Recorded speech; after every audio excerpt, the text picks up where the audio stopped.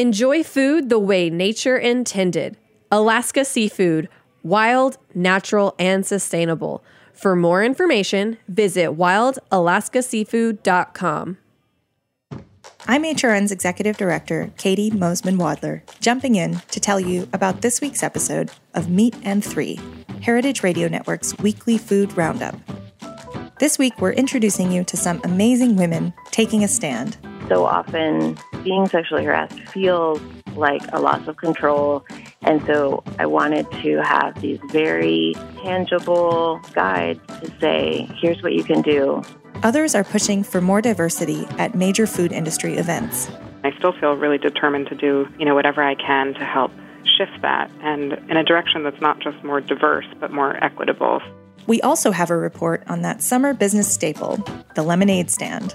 The lemonade stand might be the purest form of starting a business. Low overhead, easy to get into, and requires little experience or special equipment. Don't miss Meat and Three, your weekly 15-minute food news roundup from HRN. Subscribe on Apple Podcasts, Stitcher, or your favorite podcast app. Search MEAT+THREE, and thanks, as always, for listening.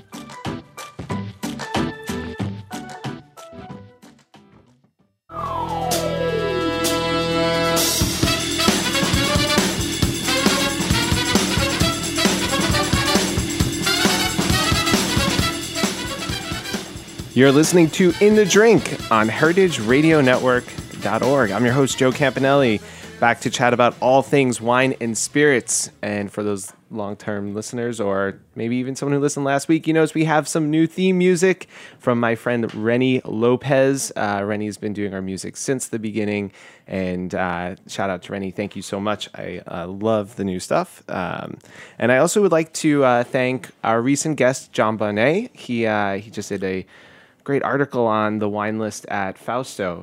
He called it for a punch drink, and he said at Fausto, the middle path between natural and classic, what makes Joe Campanelli's wine list one of the country's most exciting in 10 bottles. So he outlined 10 of my favorite wines on the list as well. And he spoke all about our wine list, so I encourage you to take a look at that. I'm really excited about today's guest. We have someone I've known for a while. I've wanted to have him on this show for a long time, and so I'm excited that he's here. We have Piero Incisa, who's the owner. What's that? Okay. And Claire Sheehan, who's from Grand Cru Selections, also in the studio. Thank you very much, Claire. So Piero's from Bodega Chacra in Patagonia. He's the owner and the co-winemaker. He is also the grandson of the founder of Italy's probably most famous and one of its greatest wines, Sassicaia, Tenuta San Guido. And we have Claire from Grand Cru Selections, my partner in sourcing lots of great wines at Fausto. And Grand Cru has a ton of great wines from France, Italy, and Argentina, California as well. Any other countries? Just a little bit of Germany, a little bit of Austria, but only one from Argentina. Only one. And there's a reason for that. Well, Piero, it's both of you guys, it's an honor to have you both in the studio today. I want to also let you guys know that we are drinking in our glass the 2017 Sin Azufre from Bodega Chacra. It's Pinot Noir from Patagonia, from his winery, and Sin Azufre is without sulfur. And I'd love for you to tell us about what's in our glass that I'm so happily drinking at 11 o'clock in the morning. Good morning. Thank you for having us. What you're drinking, it's a little bit, I think, the result of an experiment, a masochistic experiment of trying to practice restraint, in the sense that most of us make wine in a fairly conventional way, and by using tools that are derived from science and their derivatives. And in this case, I started the winery in 2004, and after I had a terrible accident in 2012, I fell from a wine vat, and I had like 18 fractures, and that allowed me was probably one of the best gifts I received in my life. Allowed me to sort of stop everything I was doing and just sort of, first of all, I was in a wheelchair for 4 months, so I couldn't really do much. But it allowed me to, I looked at it like my cousin, I have a cousin who's in the wine business as well. His name is Albiera Antinori, and she went through a tough time in her life, and she recovered from an illness. And she said to me, this is a perfect opportunity. I look at my life right now as an empty suitcase, and I'm allowed to put whatever I want in the suitcase, and I'm allowed to remove whatever I don't like from that suitcase. So my accident, in a way, prompted me to a lot of thought process and to live a more courageous life in an effort to diminish my fears and conquer some of my demons.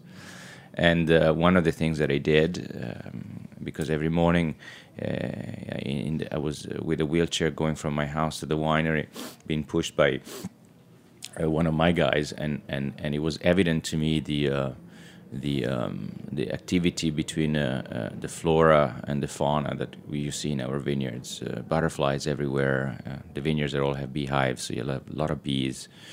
You see some armadillos, you see hares, there's falcons, there's eagles. It's a very fertile ground. And I thought, what would it be like to try to distill this thing that we perceive, this vibration, this energy, without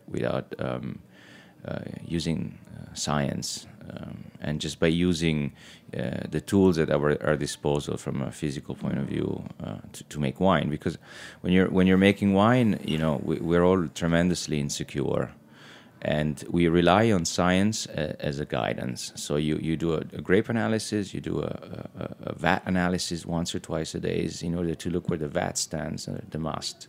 And more often than not, you're prompt to react just by looking at data that suggests that you might have some acetone or volatility or whatever it might be, and hardly ever we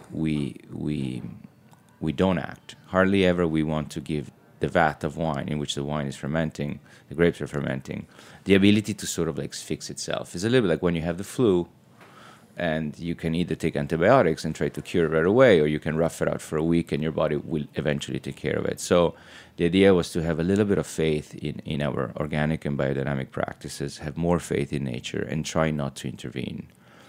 Of course, you can have sleepless night in the beginning because you have thoughts and doubts, but it turned out good. So this wine was made in a completely different way. The idea was not to use science, but to use your nose, your mouth, your ears, your hands to work it, to listen to it, to taste it, and to decide what kind of intervention you're going to make in the vat in order to get to a complete fermentation and then subsequently an aging process and a bottling process. So have faith in your practice, have faith in nature, which is far smarter than we are, and hopefully you'll have something that is of interest, something that has something to say. Also, I was curious to try to imagine what wine would have tasted like in the old days where science was not available. So there were many different reasons. There was a little bit of a freeing moment as well.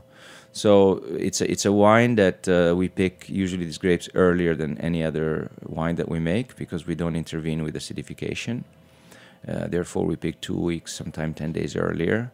And luckily, our ungrafted vines, they reach phenolic maturation a little bit earlier.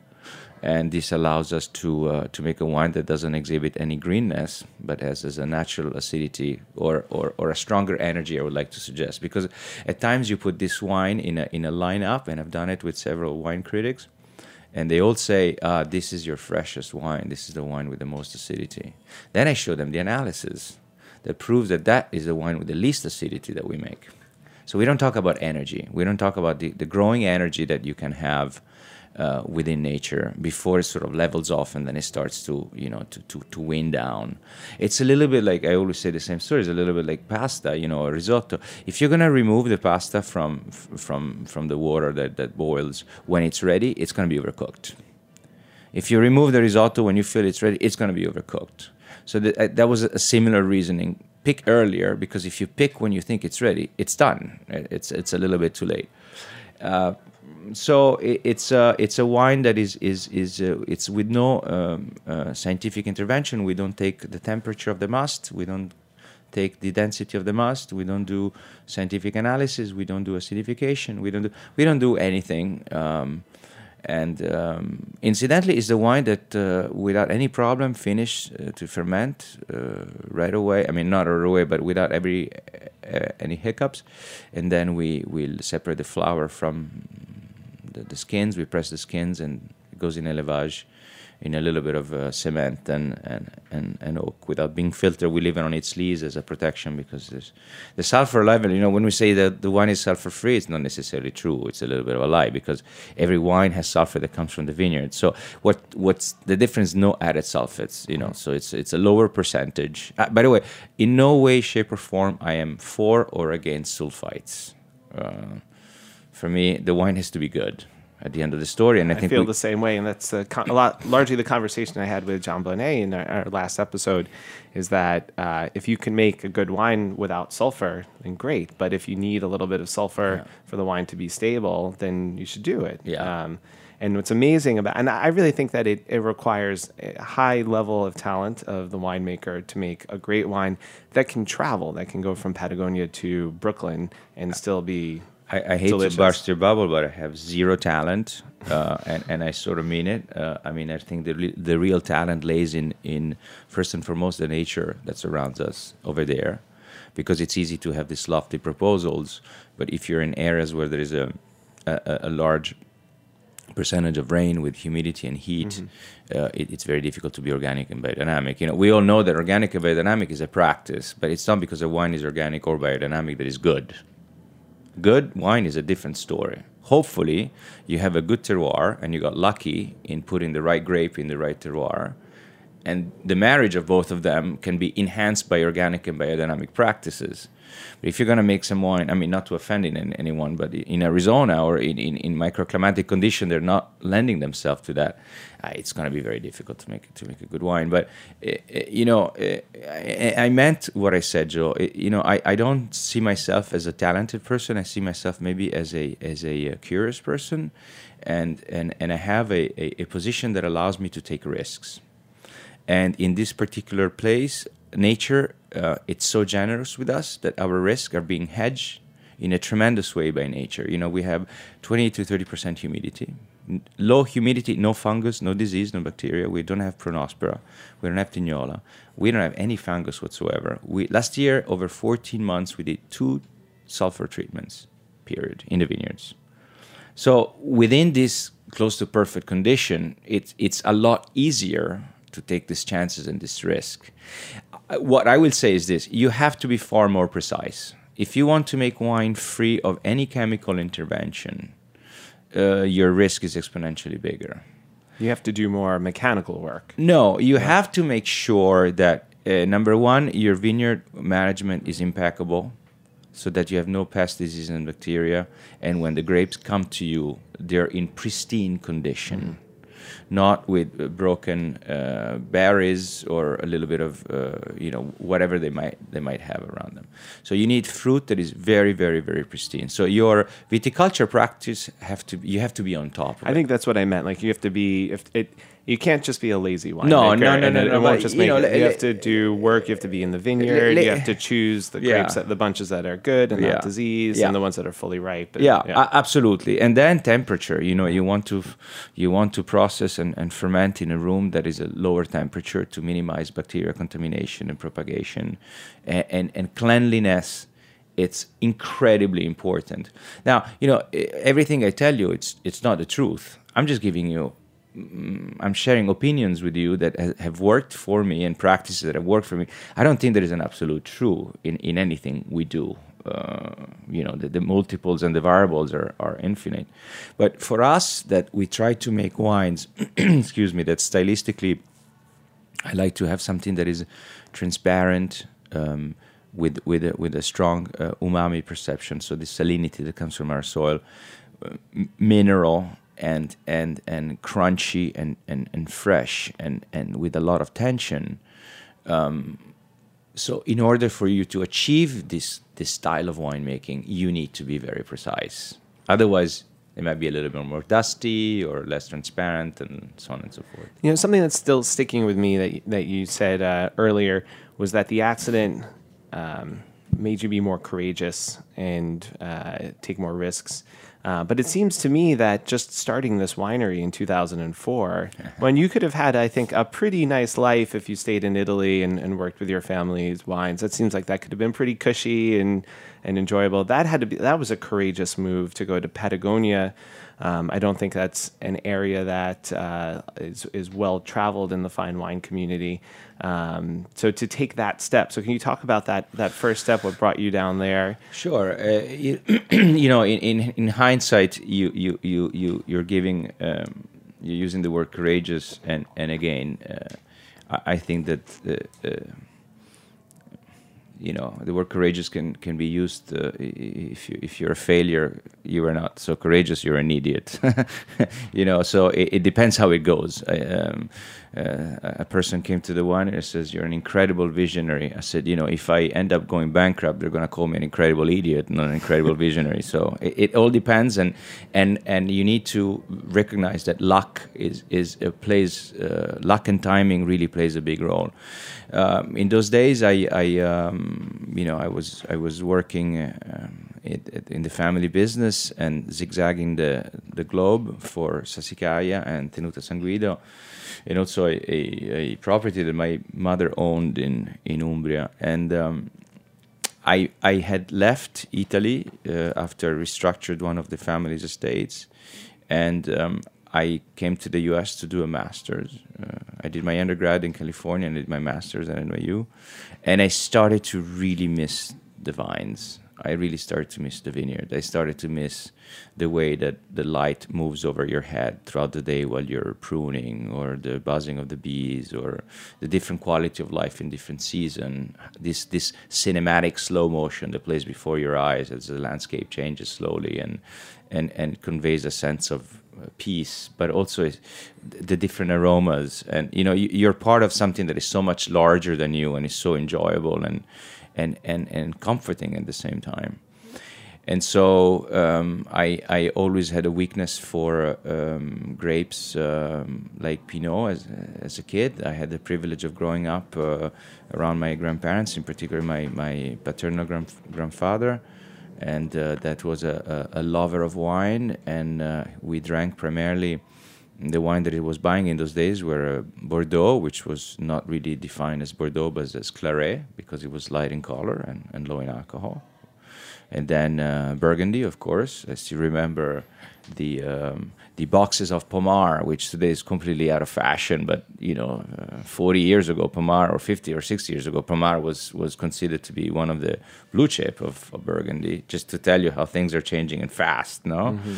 And so I developed as a young kid, maybe the palate of an old man, because I never got to try other wines, let's say, that are commonly defined as maybe table wines or simpler, more local wines. So I always had an affection for Pinot, and when I decided that I was missing so much the vineyards, instead of going back home, which for most people was the obvious, and all my friends were saying this is what you have to do, I preferred to do something on my own, because I felt that, number one, at Sassicaia, my uncle is our supreme leader, our guru, and he's done a stellar job. He's doing a great job, yeah. And so we have the privilege of have someone that at the age of 81 is still at the helm of the company, that has done an insane job, and was right after the founder, who was his father. So that works like a charm, and I think the estate has never done as good. So it's amazing how those wines have stayed true to the beginning and remained elegant and full of energy, when many other estates around them, many other of the famous Italian wines, especially those blended with French grapes, tended to go towards much more powerful and oaky wines. But Sassicaia is always so beautiful and elegant, and I love that I wine. think that there is definitely an element of Francophile that is present in my family for the different activities that my family has had during the years. We We had and still have some horses that we breed, train, and race, some thoroughbreds. So usually the most prestigious race were in France in those days, and those guys were some of the best trainers as well. So there has always been this influence or this proximity to France, including, my grandfather being Piedmontese. You're right at the border with France. He had a friendship and a correspondence with the Baron de Rothschild because he also had thoroughbreds, but we were beating him at the races, so they were exchanging advices, one about the horses and the other one about the wine. And I think that my grandfather was born in 1898. The wines that he liked were those wines, low in alcohol. In those days, out of necessity, people picked earlier because they were afraid of losing crop. We forget that most of the things that winemakers do, they're not necessarily out of a grand plan or design. A lot of the things we do because there is a necessity. Yeah. That's like this wine spends 10 months in tank because we need to clear out the tank. Exactly. Or something like that. Exactly. Yeah. So it's a little bit how it works. So for me, French wines were a reference. I enjoyed very much. Of course, different regions. Burgundy historically was always my favorite. I discovered then Jura and Loire later on.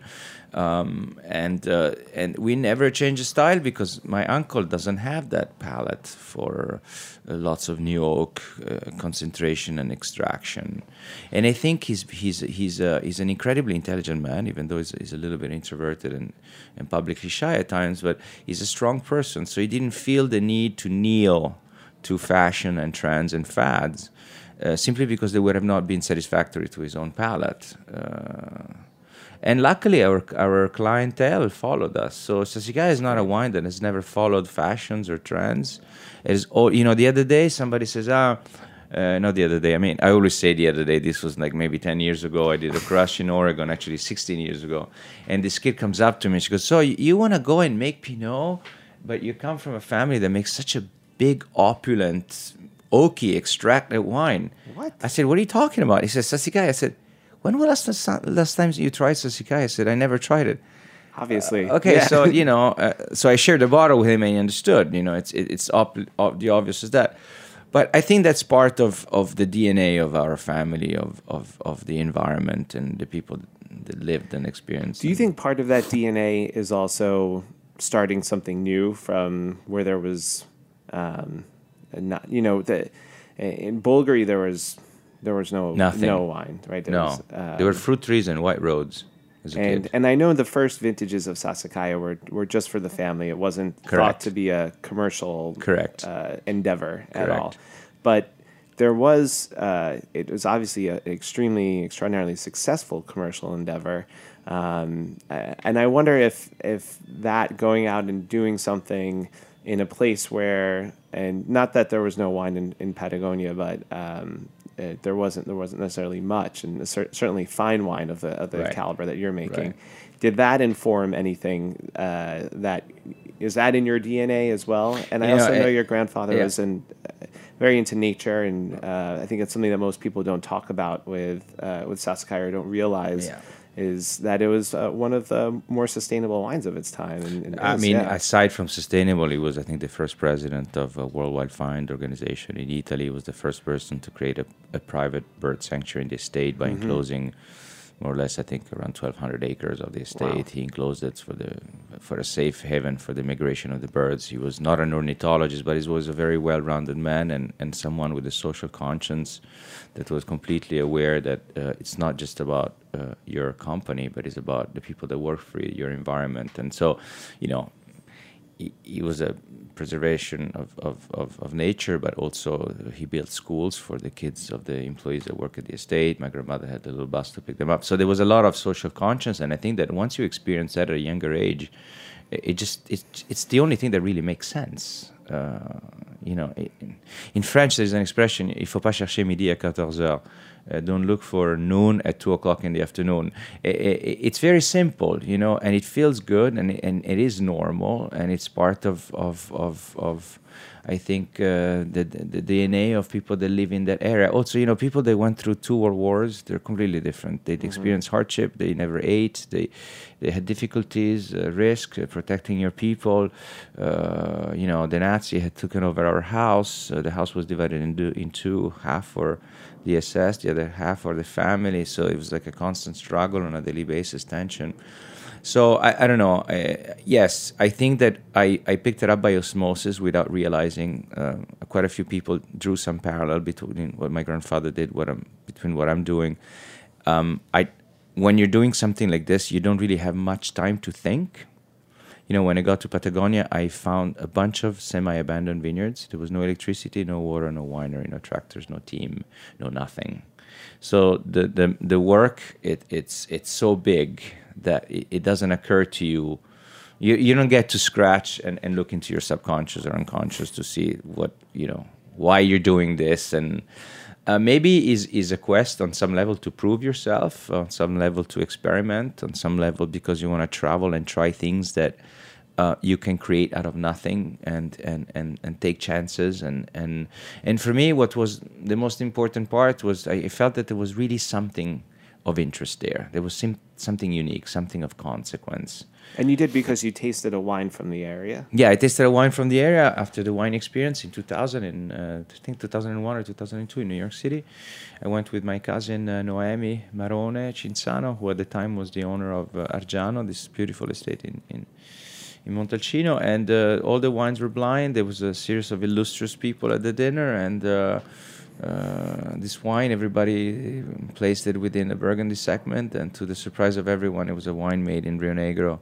The wine per se was not incredible, but it had, characteristics and tales that it showed that there was some enormous potential back there. So for maybe 3 months, I sent a message every day to my cousin, who meanwhile, she had started a Malbec project in that valley.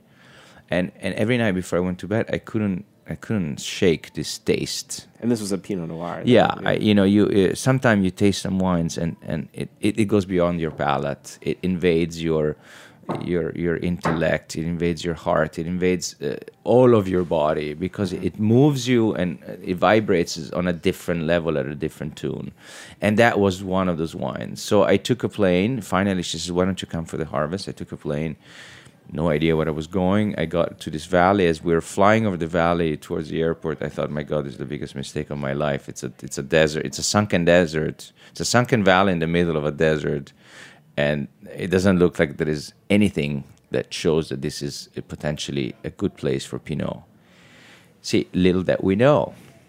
Because we have a tendency today to have these absolute things, like Nebbiolo can only grow in Piedmont and Cabernet can only grow in Bordeaux. I mean, historic, no?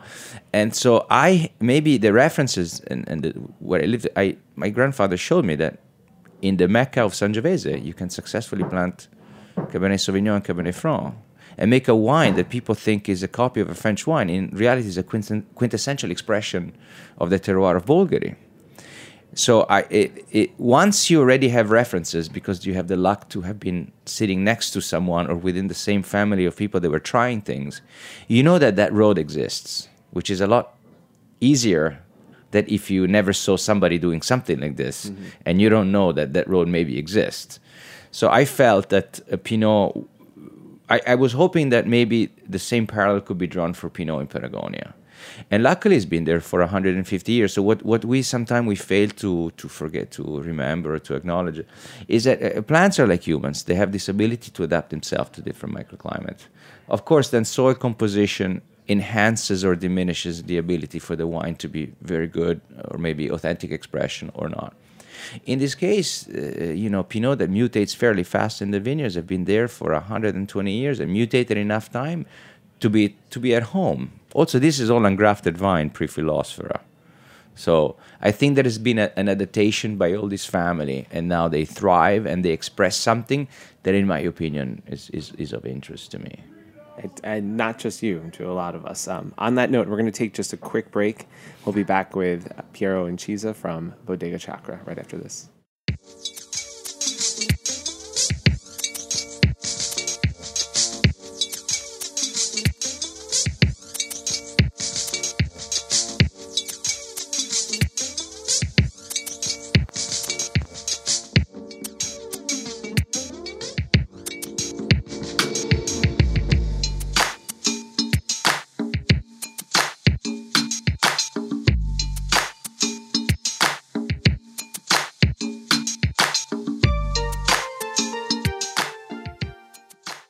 Think about what it takes to swim a coastline longer than the entire eastern seaboard and leap tall waterfalls in a single bound.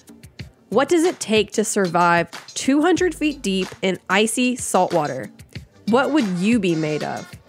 Wild Alaska seafood is made of tight muscle mass, long-chain omega-3s, and incredible micronutrients. It matters where your food comes from. Experience the flavor of the fittest in every bite and enjoy food the way nature intended. Alaska Seafood, wild, natural, and sustainable. Ask for Alaska on the menu, grocery store, or smart device. For more information, visit wildalaskaseafood.com.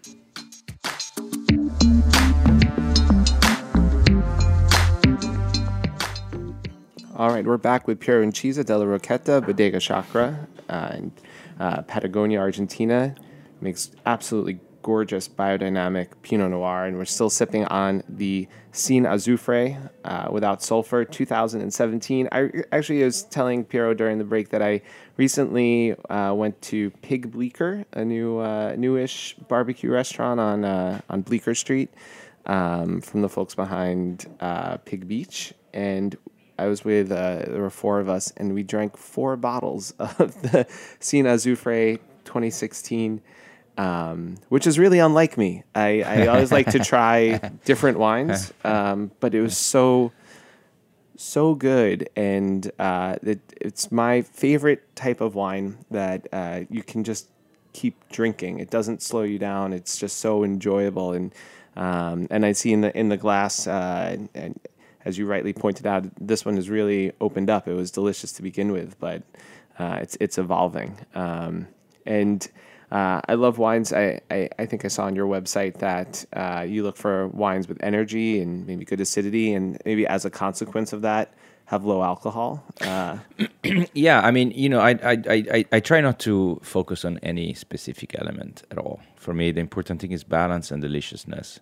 But if you want to achieve a wine that is fresh and you want to preserve natural acidity, you need to pick early. And one of the consequences of picking early is that you have a lower alcohol. What you're drinking right now, that is a 17 vintage, just to put things in perspective for you, because there is a lot of myths out there that they're not necessarily completely true. Like I said before, there's many truths. So first of all, there's this word out there that I don't really like. That's called New World. It's such a way of European people to judge others. Last time I checked, the world was created all at once. So I'm not sure what we're trying to define, but it's commonly used for wines that are from the southern hemisphere, and actually the north too, because America also is considered to be the New World. So when there is this belief that in places that have warm weather, the wines inevitably are high alcohol. Well, I think we successfully proved the contrary. If you're willing to invest, and you're in, like we planted 36,000 trees, for instance, every single vineyard has a set of cover crop.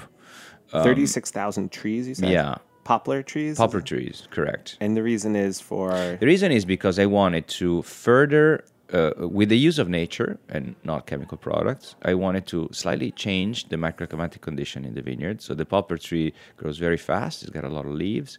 It bends without breaking, so it protects it against the strong winds. Because, we don't have pest, disease, and bacteria because we have a strong wind and a constant breeze. So every time it rains, it dries right away, right? So as a consequence of that, you need to protect a little bit the vineyards. But I also reduced the parcels of Chakra. So when I got to Chakra, some parcels were 5 hectares. So I brought everything down to 1 hectare. And by doing so, I planted poplars in the hectares of square dimension in Rio Negro. And by doing so, you're increasing the shade, you're increasing protection against the wind, you're increasing the green mass of leaves, and that, with the cover crop at night, helps to mitigate the temperatures. The cover crop also dilutes the intensity of the sun rays on the ground because it covers the ground, which is slightly sandy soils as well. And so sand heats up and cools down exponentially faster than regular earth. So the idea is to protect. It's like a little bit like a carpet. To give you a little bit of an analogy. Let's say that you sell your restaurant chain and they pay you this obscene amount of money. And I'm listening. And you decide to retire, okay? So here comes a big group. You sell and you move to Hawaii and you buy this killer beach house, which you treat yourself and you have a nice little grass in front of your house. Prior to getting to the sand and the water, you have this beautiful grass. August 15, as you walk outside of your house barefoot, you're fine, you're happy, the grass is cool. The moment you step into the sand, you're running for your life towards the water, otherwise you're going to burn your feet. So it's the same concept. If you have cover crop on your vineyards, you're protecting them from this direct sunlight. It gets diffused. The sun doesn't heat up the soils. The rays don't bank from the soils into the grapes and cook them. So you can revert all of this or mitigate all of this extreme condition that you might have in certain areas. So 2017, we had 7 days over 53.5 degrees Celsius. I think, Claire, that's what, 133? I think no way. It's yes. I think it's over. So I was my cousin, who also has a fantastic estate in Tuscany. His name is Duccio Corsini. He was there with me and his family. We couldn't believe it. You had to stand still in the shade or be in the water. Having said that, we still made wines that were 13% alcohol.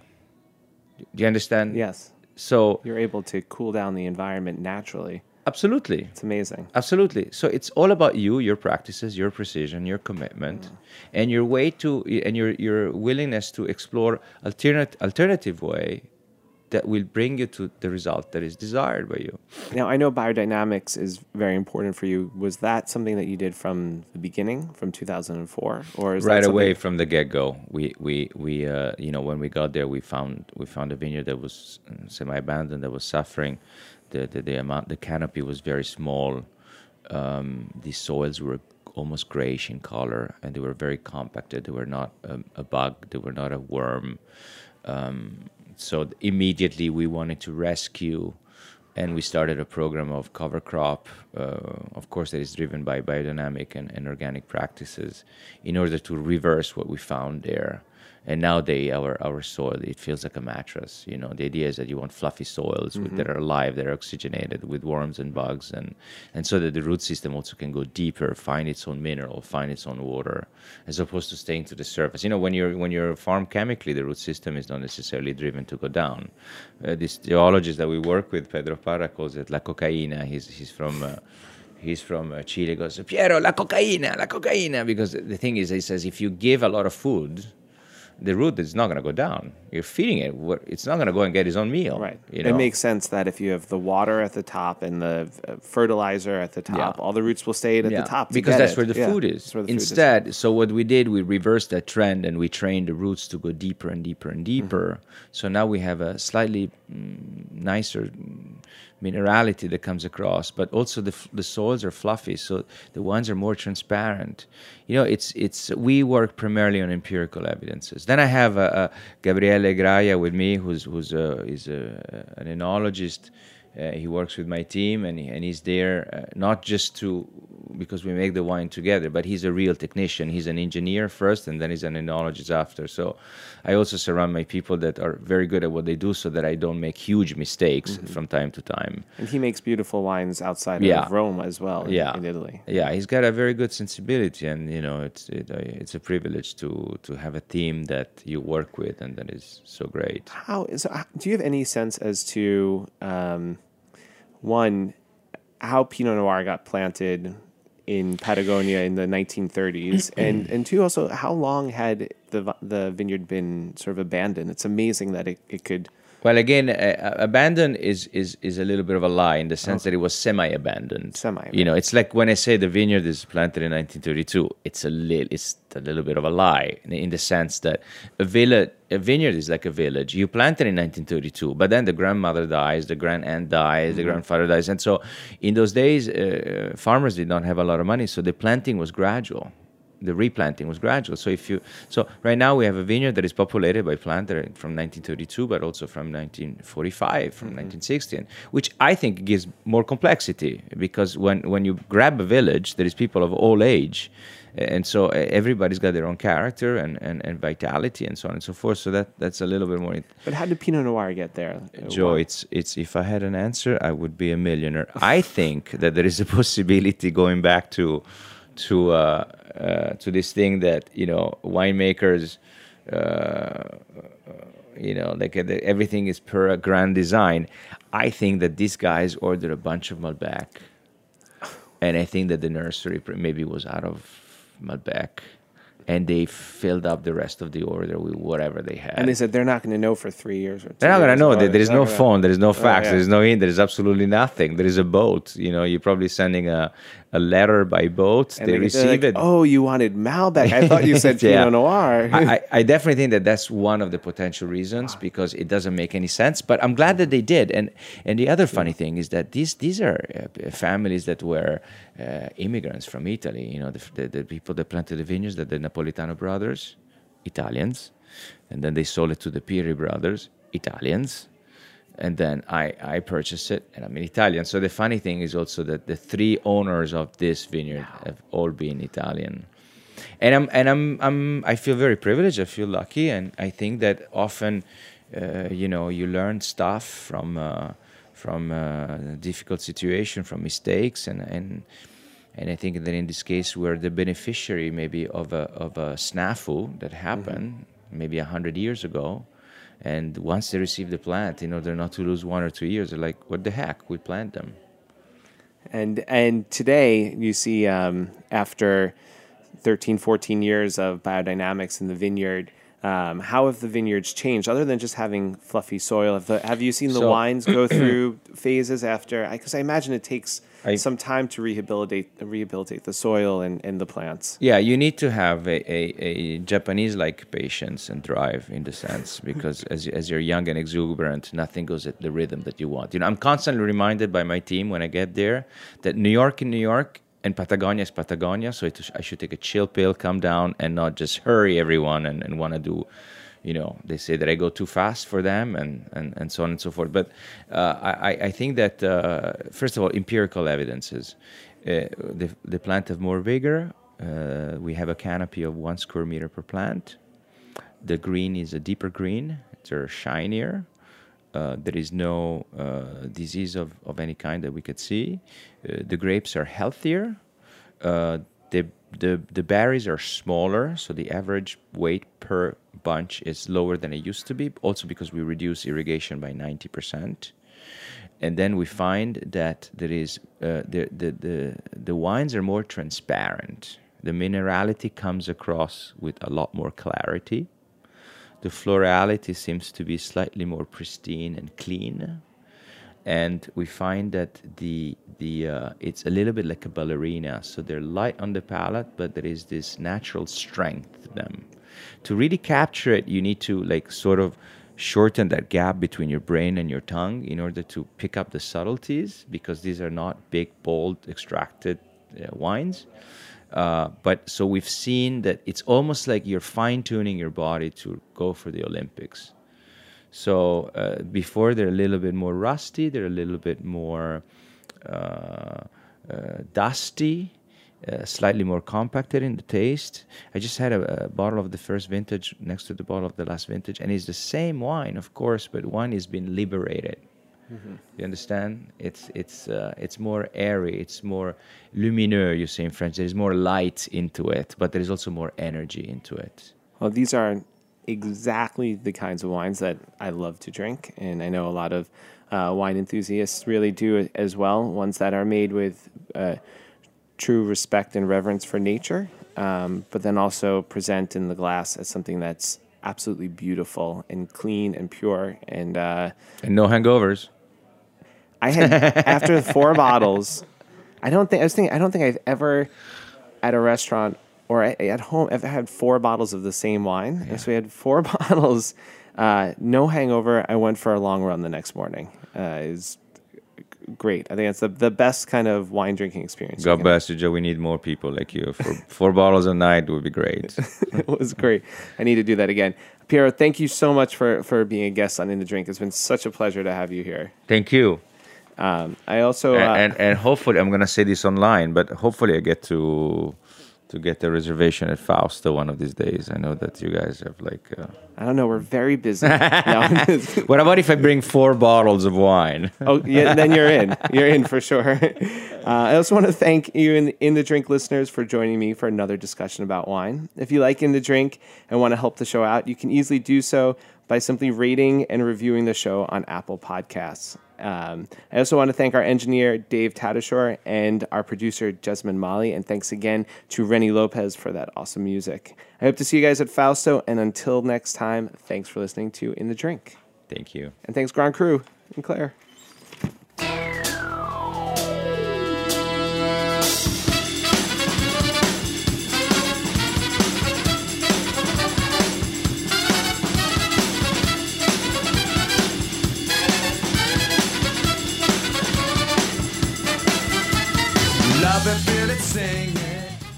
Thanks for listening to Heritage Radio Network, food radio supported by you. For our freshest content and to hear about exclusive events, subscribe to our newsletter. Enter your email at the bottom of our website, heritageradionetwork.org. Connect with us on Facebook, Instagram, and Twitter at heritage_radio. Heritage Radio Network is a nonprofit organization driving conversations to make the world a better, fairer, more delicious place. And we couldn't do it without support from listeners like you. Want to be a part of the food world's most innovative community? Rate the shows you like, tell your friends, and please join our community by becoming a member. Just click on the beating heart at the top right of our homepage. Thanks for listening. Love it, feel it, sing it.